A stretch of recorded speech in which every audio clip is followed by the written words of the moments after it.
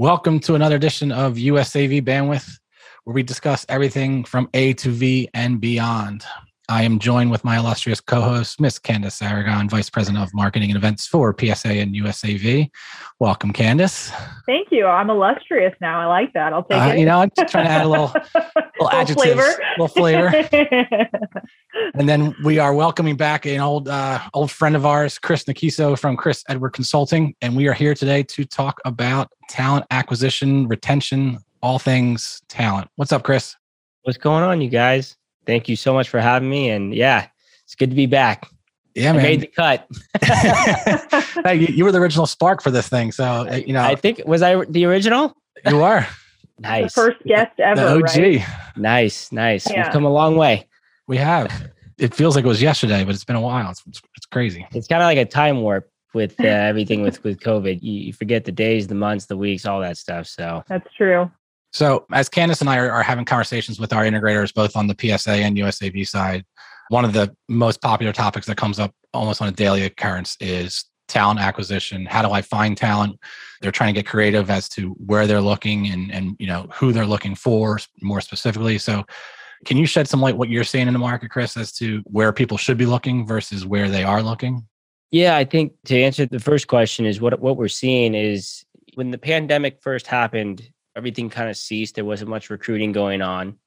The industry got a little smaller just because nothing was happening. And as the world started to realize that AV was way more of an importance to the work and personal life, home life, it quickly expanded. I mean, the market cap on collaboration throughout the pandemic went from, it was like 12.8 billion to 48 plus billion in that time, which is a lot. And audio and video is such a critical part to our daily lives. And where that comes within the talent side is now the integrators, manufacturing, architectural engineering, they just exploded with work. Everybody's like, hey, we need to redesign. We're trying to figure out, because, these companies, these executives are trying to figure out how to best create an experience that is so new now, where not everybody's in the office. And what that does with the talent market is now everybody's stealing from each other. Essentially, that's really what's happening. But the other challenge is you got inflation. It's a candidate-driven market. And I think that's the thing that's tough is, let's just take the Bay Area or let's take New York, where a project manager used to go for 115, 120 can go for 150. And we've seen in New York, we've seen that go up to 160, 170. And that's the same for design engineers. And it's tough specifically on the integrators because it's like you got projects that are generating a certain revenue or margin. It's like, I'm paying this much more for talent. And then that talent's not qualified for what they're costing. And I think that's what's really causing the biggest thing. And then, you start to think about developing that talent. Like, can we take somebody as a field engineer, right? Or a project coordinator and bump them up? Those are the other things to think about too, as well. So right now it's a very competitive landscape. And that's really what we're seeing as far as what these clients are going through. So as far as winning the candidates, what employers are winning the candidates, or I guess rather what benefits or what perks that they're offering? You mentioned huge salary increases. Is it just salary, or are there other things that people? No, I'm not really a huge fan, especially running my own business and hiring talent too. I'm not really a big fan of just giving out money just to give it out. I think that's the worst thing you could do, because there will be a correction back. There will be. I think right now candidates know they have companies in a certain position and they need these jobs. But what I think companies can do, I think the biggest thing is process to recruiting. And, Patrick, I said that on the first time we had this event is really, what is your process to how you're recruiting? What's your onboarding process like? That is the biggest discussion right now with companies with regards to retention. Because regardless of supply chain, whether you get your laptop or not, right? I mean, that's just like getting your furniture a year later. I'm still butthurt about that, by the way. It's hilarious you said that, not to sidetrack us. I got a table today that I ordered a year ago. Yeah, crazy. So, but like, what's the roadmap? Because everything is just really busy right now. I mean, I hear things out there that project managers dealing with 40 to 50 plus projects. Oh, yeah. That's crazy. Yep.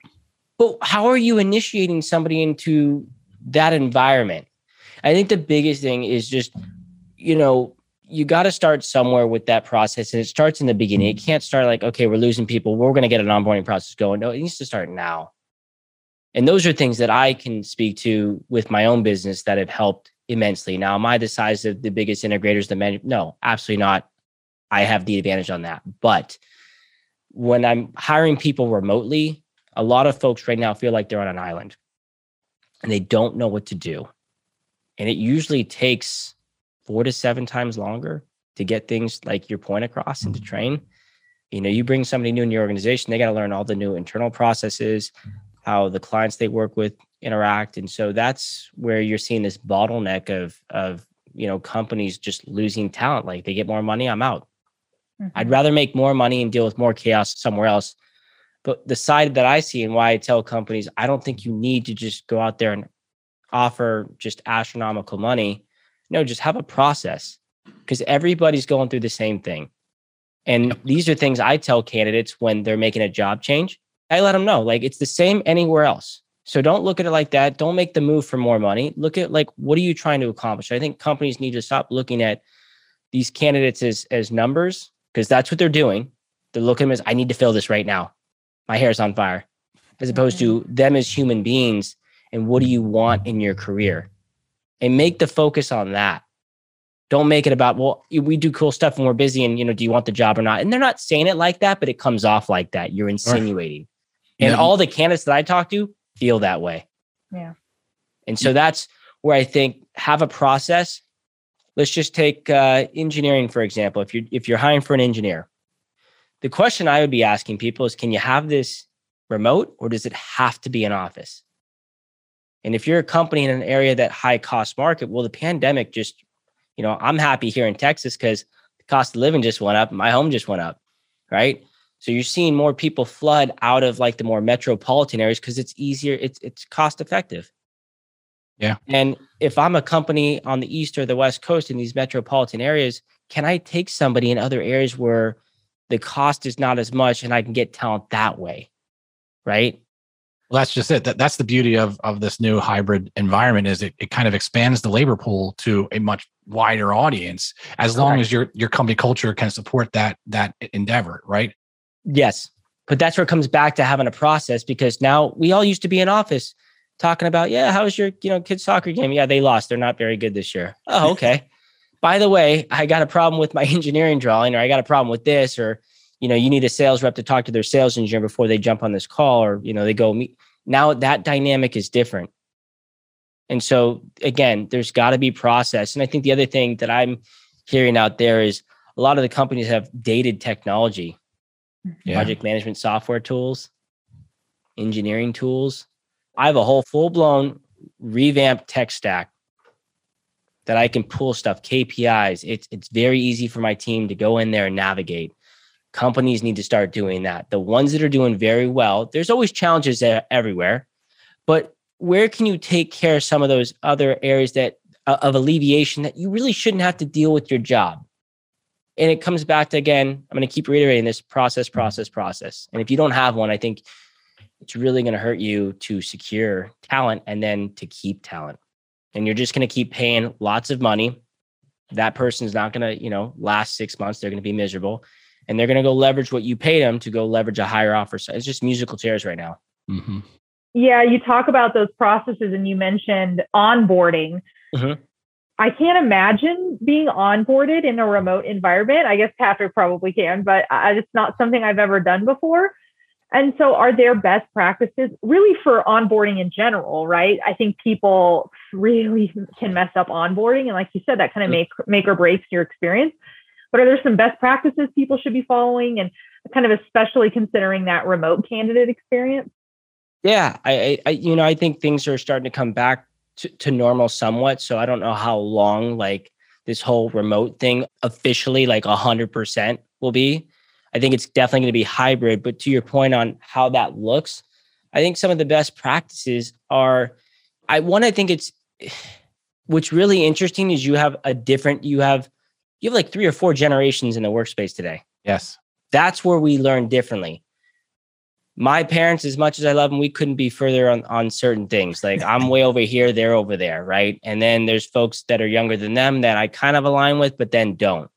And there's folks that are younger than me that they do TikToks, and that's the way that stuff works, right? So you're colliding different personalities in a company, and people are working longer. And I think the biggest thing is knowing what who you have. What's the company identity? If you're a bigger organization, it's a little bit different. If you're smaller, how do you do things? And really, what's the communication style amongst the team?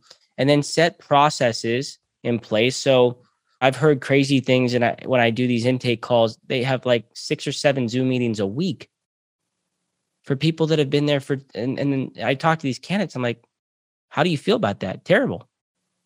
They just want to have meetings to have meetings. Like there's got to be purpose to that.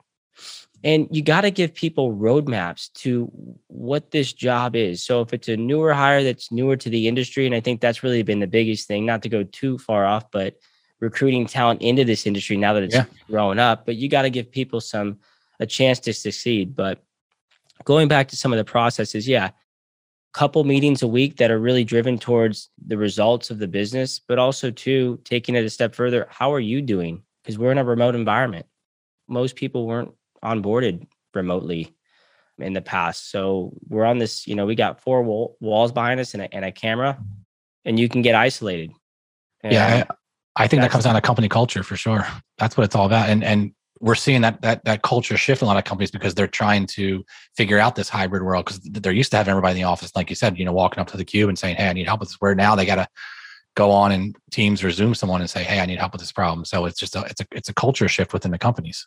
Yeah. And then setting up with little ad hoc teams to bounce off ideas like, hey, I need help with this, or I need help with this.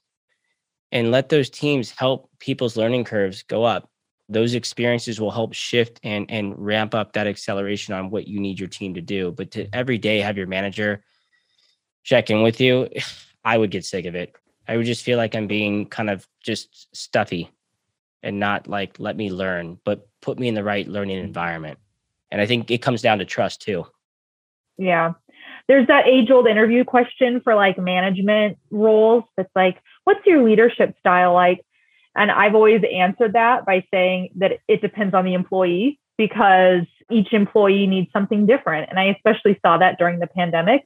Mm-hmm. I had employees that I needed to just kind of check in and say, how you feeling? You've got kids at home, you're managing all these events, there's so much going on. And there's other employees that we have a biweekly check-in. I let them lead it. And they raise their hand when they need help.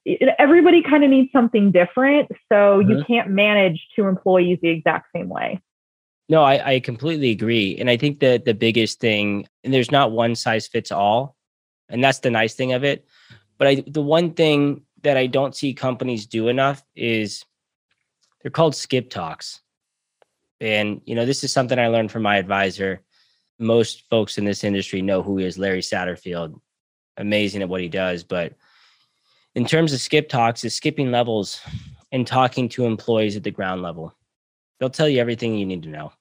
These aren't scheduled calls, but you want to know what's going on in the business and maybe how to do things differently. I think too many companies are making decisions for the employees rather than asking them and not in the ways like an exit interview, like, well, what can we do better? Like just kind of more casual. You're asking them, what are they seeing?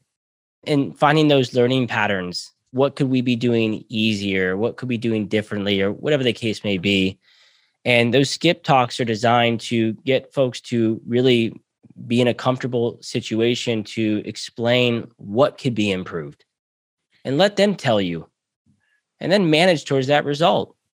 Yeah. And that comes down to trust, and that comes down to 100%. Just talking to them like they are just a person to person, not coming down on them, just having a conversation like, hey, what's going on? What are you seeing? Because I think there's a whole way that you have to approach that conversation. Yeah. And it's funny what you all are hearing right now in the industry. These are the conversations I have with candidates. I ask them.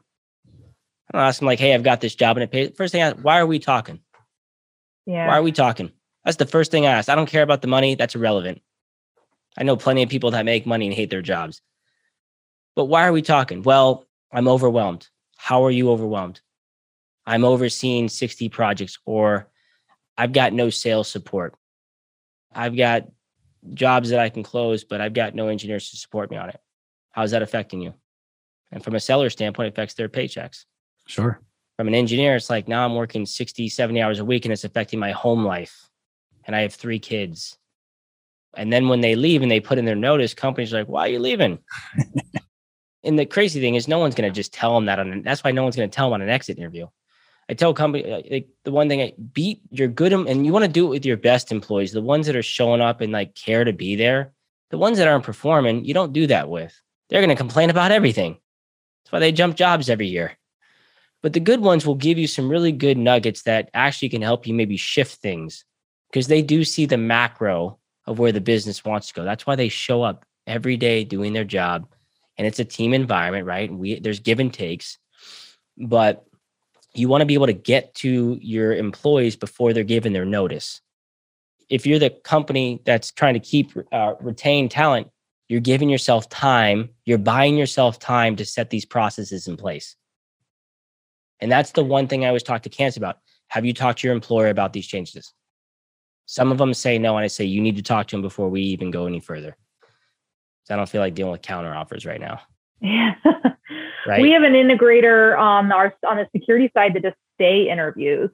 So they do what? Stay interviews. So with their existing employee, they, every year or so, they interview them to say, what is it that will make you stay? How do we keep you? Are you engaged? And really make sure that they're getting what they need out of the organization. But I don't know if I would do it like that because it almost feels like I'm being interrogated. I think that the way she described it seemed like it worked pretty well, but it may work. Yeah. When I look at like the psychology of an individual, if I do this to somebody, I poke them, it doesn't feel very good. It's an instant negativity. And going back to the skip talk, it's not like scheduled. Yeah. It's casual. Just like when I reach out to candidates, sometimes it's a cold call. It's not scheduled. Yeah. And you'll catch them at their most honest point at times. Yeah.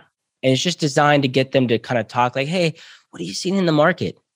What have you seen our competitors do? It's not designed to be a structured interview because that's going to make people like, well, I don't want to like rat on like people or feel like I'm, Well, and it gives them time to prepare too. They're going to be judged, right? Mm-hmm. And the intentions of doing a scheduled interview to understand like what's going on is great. But from the mindset of the individual, there's things we don't tell our parents, but we would tell our best friends. Yeah. When your parents have to set you down and talk to you about something, what do you think? You're not always going to tell everything. You're not going to tell your employer everything. But if you do a skip deck in a way that's not structured or scheduled and you just casually talk, like you're at a bar having a drink, you're going to get more out of it. Yeah, absolutely. So shifting gears a little bit, for those who are looking in other areas, I've heard ex-military, I've heard other locations people are looking for talent. Where have you seen people, getting creative with talent? I mean, low voltage in general is always a good one, especially on the operations side. When you start getting technical, you can't take an engineer or a programmer from a different industry. Right. I think ex-military is great. I think it depends on the position. And the one thing I would tell any client is, what is the function of this role? If it's something like to do with Crestron or BIAMP or QSC, something that's really technical, you probably can't take somebody from the outside it's a complex, and you and Candace would know this. I mean, just from being in the industry so long, that's a tough. Crestron's complex. You can't take a Crestron programmer. You can't take a programmer from a different industry and have them just all of a sudden in 6 months learn it. Right. But I think on the sales side, big time you can. I think operations, I think project management for sure. Project coordinators can do that. They can come from different industries. So like building automation, physical security, access control, solar, electrical. And you're seeing companies do that. I am seeing that happen, which is a good thing because I think, again, trying to grow this industry. And, I've been in the audio visual industry for 7 years now. And it's such a great industry. It really is. I mean, the problems that this industry solves, especially now more than ever, is pretty cool. And you see the technology being utilized everywhere. But most of these individuals out there, professionals, didn't even know about it. Yeah. And then I think there has to be some type of almost like a D league, or for basketball, there's got to be a development thing, like an internship, something, or like on the technical side to get more technical people. Because that's the biggest thing. If you ask any integrator right now, and they'd be laughing when they watch this, everyone needs a field engineer. That's the truth. Everybody needs a field engineer. Yep. I'm like, you're like the 800th person to email me this week on that, right? And that's where the other aspect is these technical positions. And Candace, you asked about what can they do? I mean, you have to develop them. I mean, they're just not going to learn how to commission a system in 6 months. And I think it's tough right now because everybody's so busy. So where do you find the time to get them trained? I have another question about the candidate experience, for a candidate, and you coach them. We hear a lot about culture now, and especially millennials and Generation Z. Having a good culture fit is something that's really important. How do you coach candidates to get a feel for that through the interview process and make sure the culture is going to kind of align with what they're looking for? Very good question. Very good question. So how we help coach candidates on that stuff is by who we're working with, because every client's different. I think the biggest thing is what's driving them to maybe consider an opportunity, and what do they want out of their, what do they want in their career? And I think those are huge things to ask those questions as far as like, you're trying to figure out culture. I can't speak for everybody, but most of the people that I'm speaking to, they don't care about like picnics and going to these cool events. At the end of the day, really, people want to be able to do their job and not be overwhelmed by not having process in place, or not having the right technology, so that they can go and spend more time with their kids and their families. And I think the questions we ask a lot of the candidates, is like, or really have them ask is, what tools are you using? How does leadership support me in this role when things get chaotic? And then it's really up to, no different than when we're dating or interviewing people, you as the individual have to, like, are they BSing me or are they legit? These are the same things I do with candidates. I'll ask a question because I've been in sales so long. I'll know if somebody's, pulling it out of what.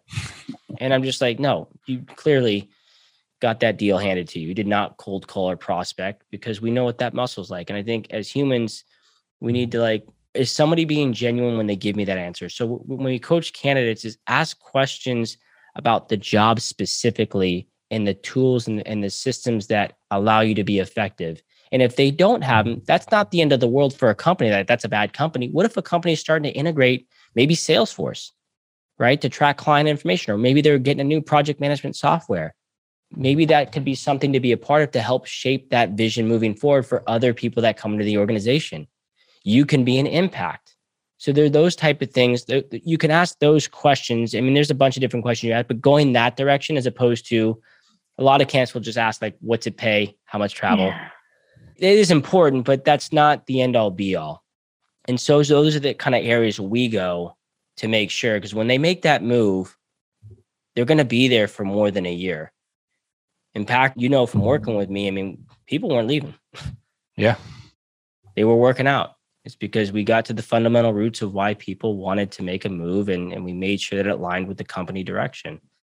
Well, I love all the answers, and crazy enough, we're running out of time here. We just started. I know. Did we even hit record yet? Chris, how do people get more information from you? How do they find you? Yeah, LinkedIn for one is probably one of the best. I'm always on it. So it's Chris Nakiso. And then as far as email, it's chris@chrisedwardconsulting.com. And always here to help answer questions and give advice on certain things that are in my wheelhouse. And you have a podcast too, right? I do. It's kind of taken a backseat just because of how busy it's been with requests to help companies out right now. So at some point, I'd love to get that back going on, but the recruiting job is priority number one. Absolutely. We understand that too well. We appreciate you sharing some insight. Hopefully this helps out our integrators and our manufacturers and distributor partners. Thank you so much, Chris, for joining us. Thank you, StudioPod and Shure, for helping us out with these podcast video series. So wrapping up this one, always good to talk to you, Candace, and good to see you. Likewise, Patrick. Until next time. Nice to meet you, finally. Yes. Yes. Nice to meet you too, Chris. So appreciate you guys. As always, USAV Bandwidth. Thanks so much. Looking forward to the next episode. Have a good one, guys.